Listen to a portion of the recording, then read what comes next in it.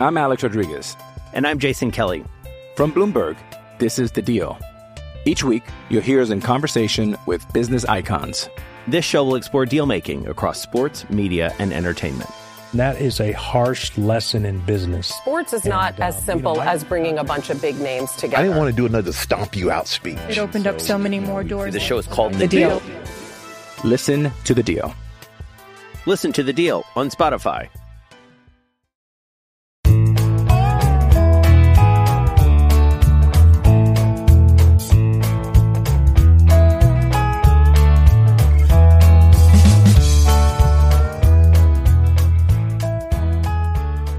It's Tuesday, May 24th, and you're tuned into the Cleveland Baseball Talk podcast. I'm Joe Noga, joined by Paul Hoynes. Hoynesy, it's night and day with the Guardians offense came into Houston last night and just hit the ball all over the ballpark. And, Triston McKenzie was phenomenal. 7 innings, 3 hits, 1 run. And the Guardians get out of Monday's game with a 6-1 win. I don't think anybody saw that coming, holding Houston's offense down to 1 run. Yeah, McKenzie was he just pitched. He was really on top of his game, strong from the first pitch to the last. And, of course, José Ramírez, continues to drive this offense. And I think maybe they just needed to get under the roof, Joe, and get out of the weather. Well, I'll tell you what, right now it's a little bit rainy and a little bit gloomy here this morning in Houston. And it's kind of nice to wake up and open up the windows and see that it's rainy and still know that we're going to play a game tonight, no matter what. The roof was closed last night. I believe it was Altuve. There was a pop fly early in the game yesterday when, almost scraped the roof. Yeah, it was Altuve. He hit one up into the rafters, and I saw Ahmed Rosario and Miles Straw coming together close to left field there. And it was all of a sudden Straw just sort of took over because, he played a couple hundred games in this ballpark. So he knows a thing or two about catching balls up in that roof. He took command, got the ball, and it was just real interesting to see Miles Straw, 6 putouts last night in center field. A nice little homecoming for him. Yeah, definitely. He got, they played they had a video presentation for him before the game. And Michael Brantley lined out to him, 3 times?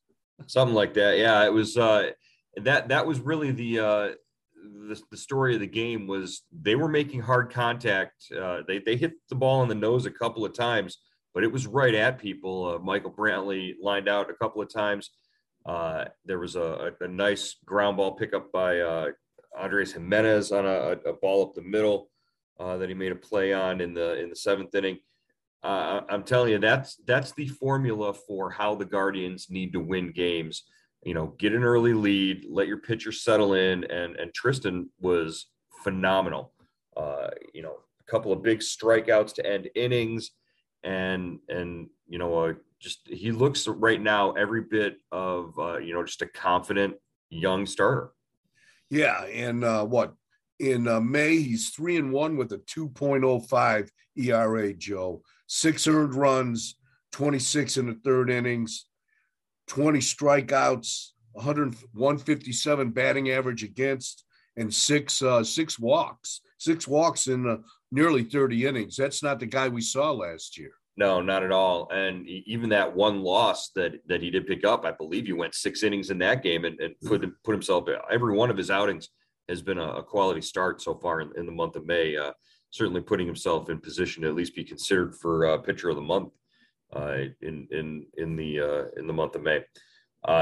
You mentioned José Ramírez again. Another.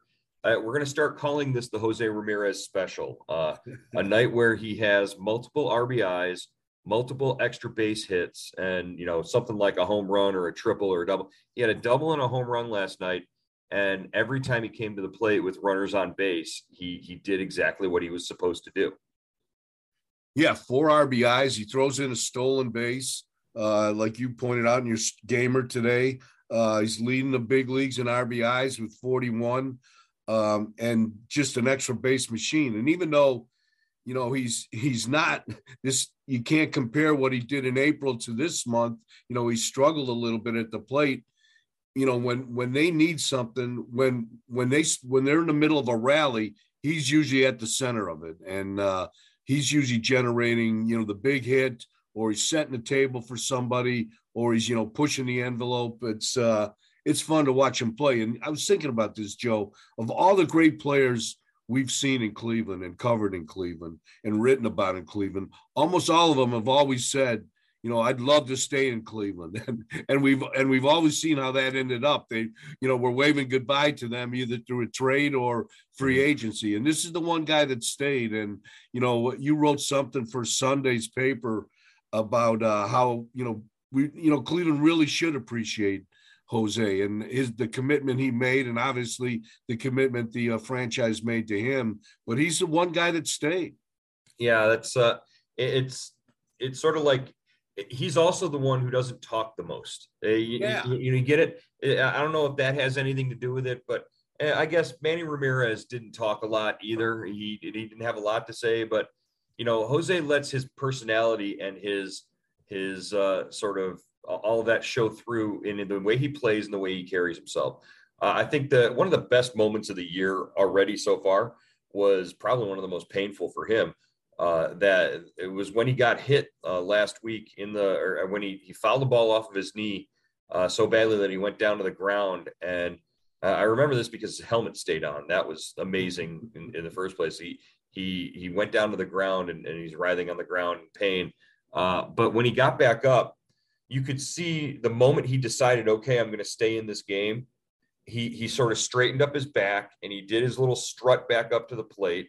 And that was it. And you knew he was going to get a base hit after that. Yeah, he singles into right field. He's an interesting guy. He's a fun guy to watch. And I think he, obviously, we've had guys, that,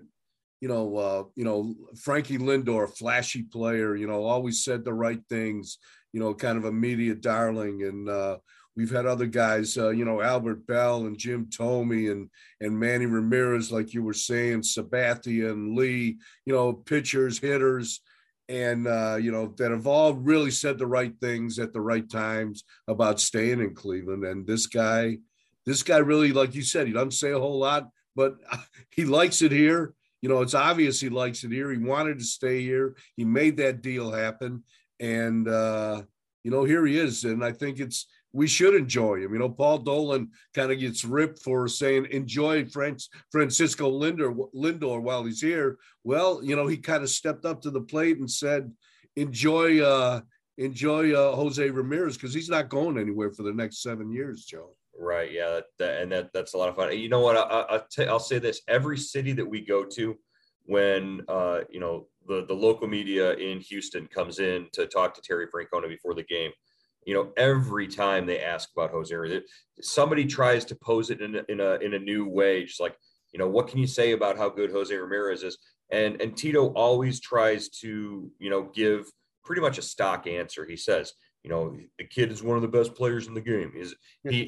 His response, it's always, it's very much a canned answer. And that's not to fault Tito in any way, because he's been asked that question so many times by so many different people. But, you really get the sense of how much Tito appreciates Jose's whole game. The way that he studies the game from the end of the bench, the way that he runs the bases, the little intangibles. It's got to be one of the real joys of Tito's at this stage of Tito's career, to be able to write his name in a lineup every day. Yeah, like he said last night, he's a joy to watch, and I don't think he's lying about that. Yeah, I'll also say that Michael Brantley is probably one of Terry Francona's favorite players that he's ever managed and been around. And he's been around some pretty great players and great guys. But just hearing some comments in and around the ballpark yesterday, as every time you see Michael Brantley again, you can't forget what he's meant to and what he's done for this franchise and Tito in particular. So they've spent a lot of time together. And like Tito says, it's like just because the uniform changes doesn't mean we're not still fond of them. the different players like that. We just hope that they don't have success against us, and that's exactly what happened last night. Yeah, and Brantley probably, when you look at all those free agents and all the guys they traded away and let get away and let walk away, he's probably the guy that in different circumstances they probably should have kept. Because when you look at Brantley, he's had success with Houston, but in his at the tail end of his stay in Cleveland, we didn't really get to see a bunch. He was hurt. So he missed almost 2 years, maybe a little more with that shoulder injury. And when he finally came back to full health, his final year before free agency, that was it. And he was gone. But that's probably, I bet you if you asked, Francona or Antonetti or Chernoff, even Dolan, I bet that's the one guy they wish they would have held on to. Yeah, it's like that beginning of his late career prime was that last year in Cleveland. And then he just sort of has been that consistent performer here every year in Houston since then. It hurts to sort of look over there and see, 3-4 line drives a game and thinking, boy, that could have been 33% of Cleveland's outfield for the last how many years if he had been able to work something out and stick around. And I don't blame him one bit for going. No, I mean, those guys got to go. They got to make their money, and they got to, it's you work hard to become a free agent, and then it's your decision. I'm Alex Rodriguez. And I'm Jason Kelly.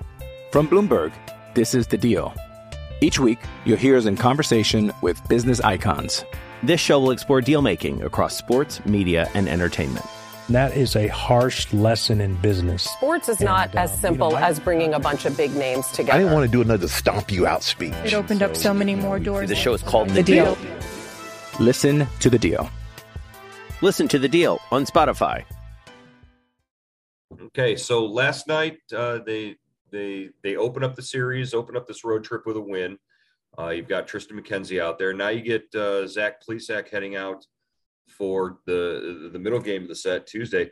They really did seem to take advantage of Luis Garcia last night, and they get Framber Valdez tonight, another young talented pitcher. Were you surprised at the way Houston's infield played defense yesterday? That they opened up the door a couple of times. Yeah, that was interesting. The pitcher, of course, throws a double play ball away. Garcia leads to a big inning. And then there was another error in there where, the young shortstop tries to make the Robbie Alomar double play, tag him, and then throw it to first base and threw wild. And Ramirez, made him, kind of hustle down the line, probably put some pressure on him right there. And it just, it can happen to anybody, Joe, even as, they've been playing great defense, as you pointed out. Yeah, that was, I believe they entered the game far and away the best defensive team in baseball, according to, or in the American League, according to Fangraphs defensive runs above average metric.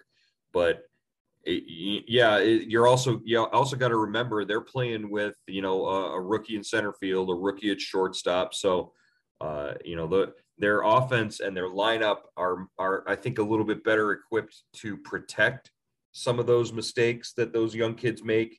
And they can live with those a little bit more than, if the Guardians make similar mistakes like that, pretty much the wheels fall off the cart and that game goes right down the, right down the hill.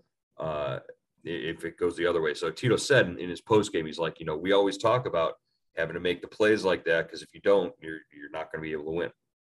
Yeah, and that's it goes hand in hand with good pitching, and which Cleveland has shown. But you've got to play defense behind your guys, and you've got to make those plays. And those are basically pretty routine plays. They see them in spring training practicing. The comebackers to the mound and starting a double play, and 1-4, 1-6-3 double play all the time. That, Garcia just, let that ball go. It got away from him. Yeah, last week when Trevor Stephan made a big error and threw the game away, I believe the next day they were out there, Johnny Mack, and the infield was going through pitcher fielding practice. You don't normally see it during the season, but all the pitchers are lined up in the field, fielding ground balls, throwing to second base, throwing to third base, trying to stay sharp. And that's just, I don't know if it was necessarily a punishment, but it was a way to get everybody out there and get them all moving around. And, Tito said that Carl's stressing fielding your position with the pitchers as well. Yeah. And I think, I was listening to the game last night, and they also said there's going to be more of an emphasis on pitchers holding runners, the relievers holding runners, I guess, because we've seen some of the opposition, running a little more freely, forcing the running game, stealing bases, and getting really good jumps on the catchers. Yeah, and I believe in Sunday's game, they actually pitched out for the first time that I can remember, maybe the first time all season, but that was in a game, a situation where they were anticipating a squeeze bunt. So, they did mention that there's a little more emphasis on and we knew that was going to be the case this year because of just the youth on the staff and on the roster. I wanted to mention Luke Maley, speaking of catchers, on base 4 times. A walk at 3 hits. That offense from the number 9 spot in the order from the catcher's position, not something we're used to seeing here so far in 2022. Yeah, just a really big game for him. And I like, it looks like Maley is kind of, is he McKenzie's personal catcher now? He seems to get in the lineup almost every day, every time when McKenzie is pitching, and they seem to work really well together. They do seem to work really well together. And I'll ask Tito, before today's game, if that's the case. I'm sure he'll deny that, even though the circumstantial evidence is there. But it also could be just because, McKenzie hasn't really pitched on a regular 5-day rotation because of all these rainouts and delays and everything. Yeah. He's only pitching really once every 7 days or so. And that's got to be messing with the young guy as well. But, there's also the fact that you've got to get Austin Hedges a break. He can't catch every inning. Right. I was just wondering, what'd you see of McKenzie last night, Joe? What was working for him?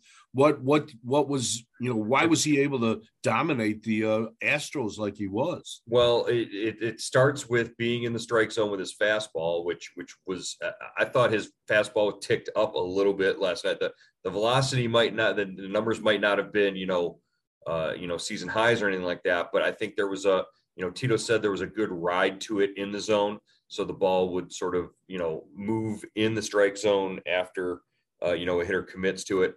And then, once he established that he was, able to spot his fastball, he was dropping curveballs on guys, and he really uses his curveball as his off-speed pitch now. It's the slider that he uses as a swing and miss, like a breaking pitch. The curveball he uses to get guys off of his fastball, and then he'll go and use the slider as a wipeout pitch. So all 3 were working last night. All 3 were really sharp, and he was good. Even in a situation where he wasn't getting a couple of strike calls. I tweeted about one. He got Jose Altuve at one point. I believe it was the 3rd inning. It was the 3rd inning. He got Jose Altuve 2-2, and he dotted a fastball at the knees on the outside corner, and he didn't get the call. It was the home plate umpire, Dave Rackley, didn't give him the call. He comes back, he throws him a slider. Altuve fouls it off. He throws him another slider, and Altuve grounds into a 5-4-3 double play to end the inning. I think in the past, and we've seen, Triston McKenzie has said things like, the moment was overwhelming. There's the famous line from him last year. Yeah. That moment might have overwhelmed him in previous years, but didn't get the call, came back, executed his pitches, and got the end result he was looking for. Yeah, I could tell. His fastball looked like it was jumping kind of right at the strike zone. It was really. It had some good carry to it. It looked like it was really kind of jumped up on the hitters. Yeah, that was, and that's what, he has to have that life to his fastball because, he doesn't throw a traditional changeup. He doesn't throw a splitter or anything like that. So when his movement is pretty much all in a similar direction with the slider and with the curveball, he's got to be able to throw something to get hitters off of that fastball. If they don't respect it in the first place because it can get on top of them, then they're just sitting back and teeing off on him. And we did see that he's going to get hit hard. He's going to give up hard contact because he doesn't get a lot of swing and miss. But, that he was effective, and he has been effective for the last, really 4 or 5 starts. Yeah. And just the way the whole rotation is kind of falling in line now, they're really getting, solid starts, consistent starts from everybody in that rotation. And we'll see if Plesac can carry it on tonight. Yeah, I think in the grand scheme of things, as we look at the big picture of the season, this is where we're going to be able to point to and say, look, not having a shortened spring training and having to ramp these guys up and be careful with them early in the year really did sort of bleed into the first month and a half of the season. But once that, middle of May sort of hit, the rotation just sort of clicked. And this is where we expected the rotation to be sort of unreasonable to think that they would be this way out of the gate. But now that they've gotten here, it's exciting to see, now you come to the park every day instead of 1 out of every 5 days, you come to the park every day looking forward to the starter and what he can do. Yeah, definitely. It sets a good tone for the ball club, gives confidence to the offense. And now they know, you don't have to score 10 runs, hopefully every night to win. Well, they won't anyways. We know that. So, hey, Framil got a hit. Framil hit another ball that I thought off the bat was going to be way out of the ballpark, and it winds up on the track in left field last night. I'm telling you, if anybody has a complaint about the baseballs, it's Framil Reyes. And this is a guy who last year in spring training, when the rumors of, the dead baseballs, he sort of, that was a great line. He sort of looked, he's like, wait until Framil gets a hold of one of them. I know. So, but it's now it's ringing true. It's like these balls are dying on the warning track. I got to believe, Framil Reyes has to send a formal letter to the commissioner saying, what the hell are you trying to do here? I wonder if it's gotten into, kind of leaked into Framil's, conscience, if he's thinking about it too much.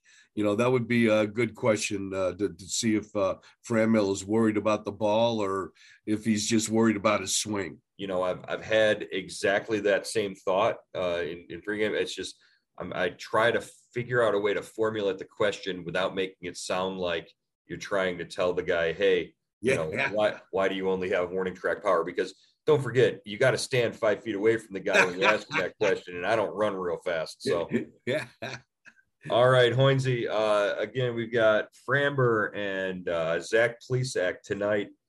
Should be a fun one at Minute Maid Park. We'll check in again with you tomorrow here on the Cleveland Baseball Talk podcast. All right, Joe.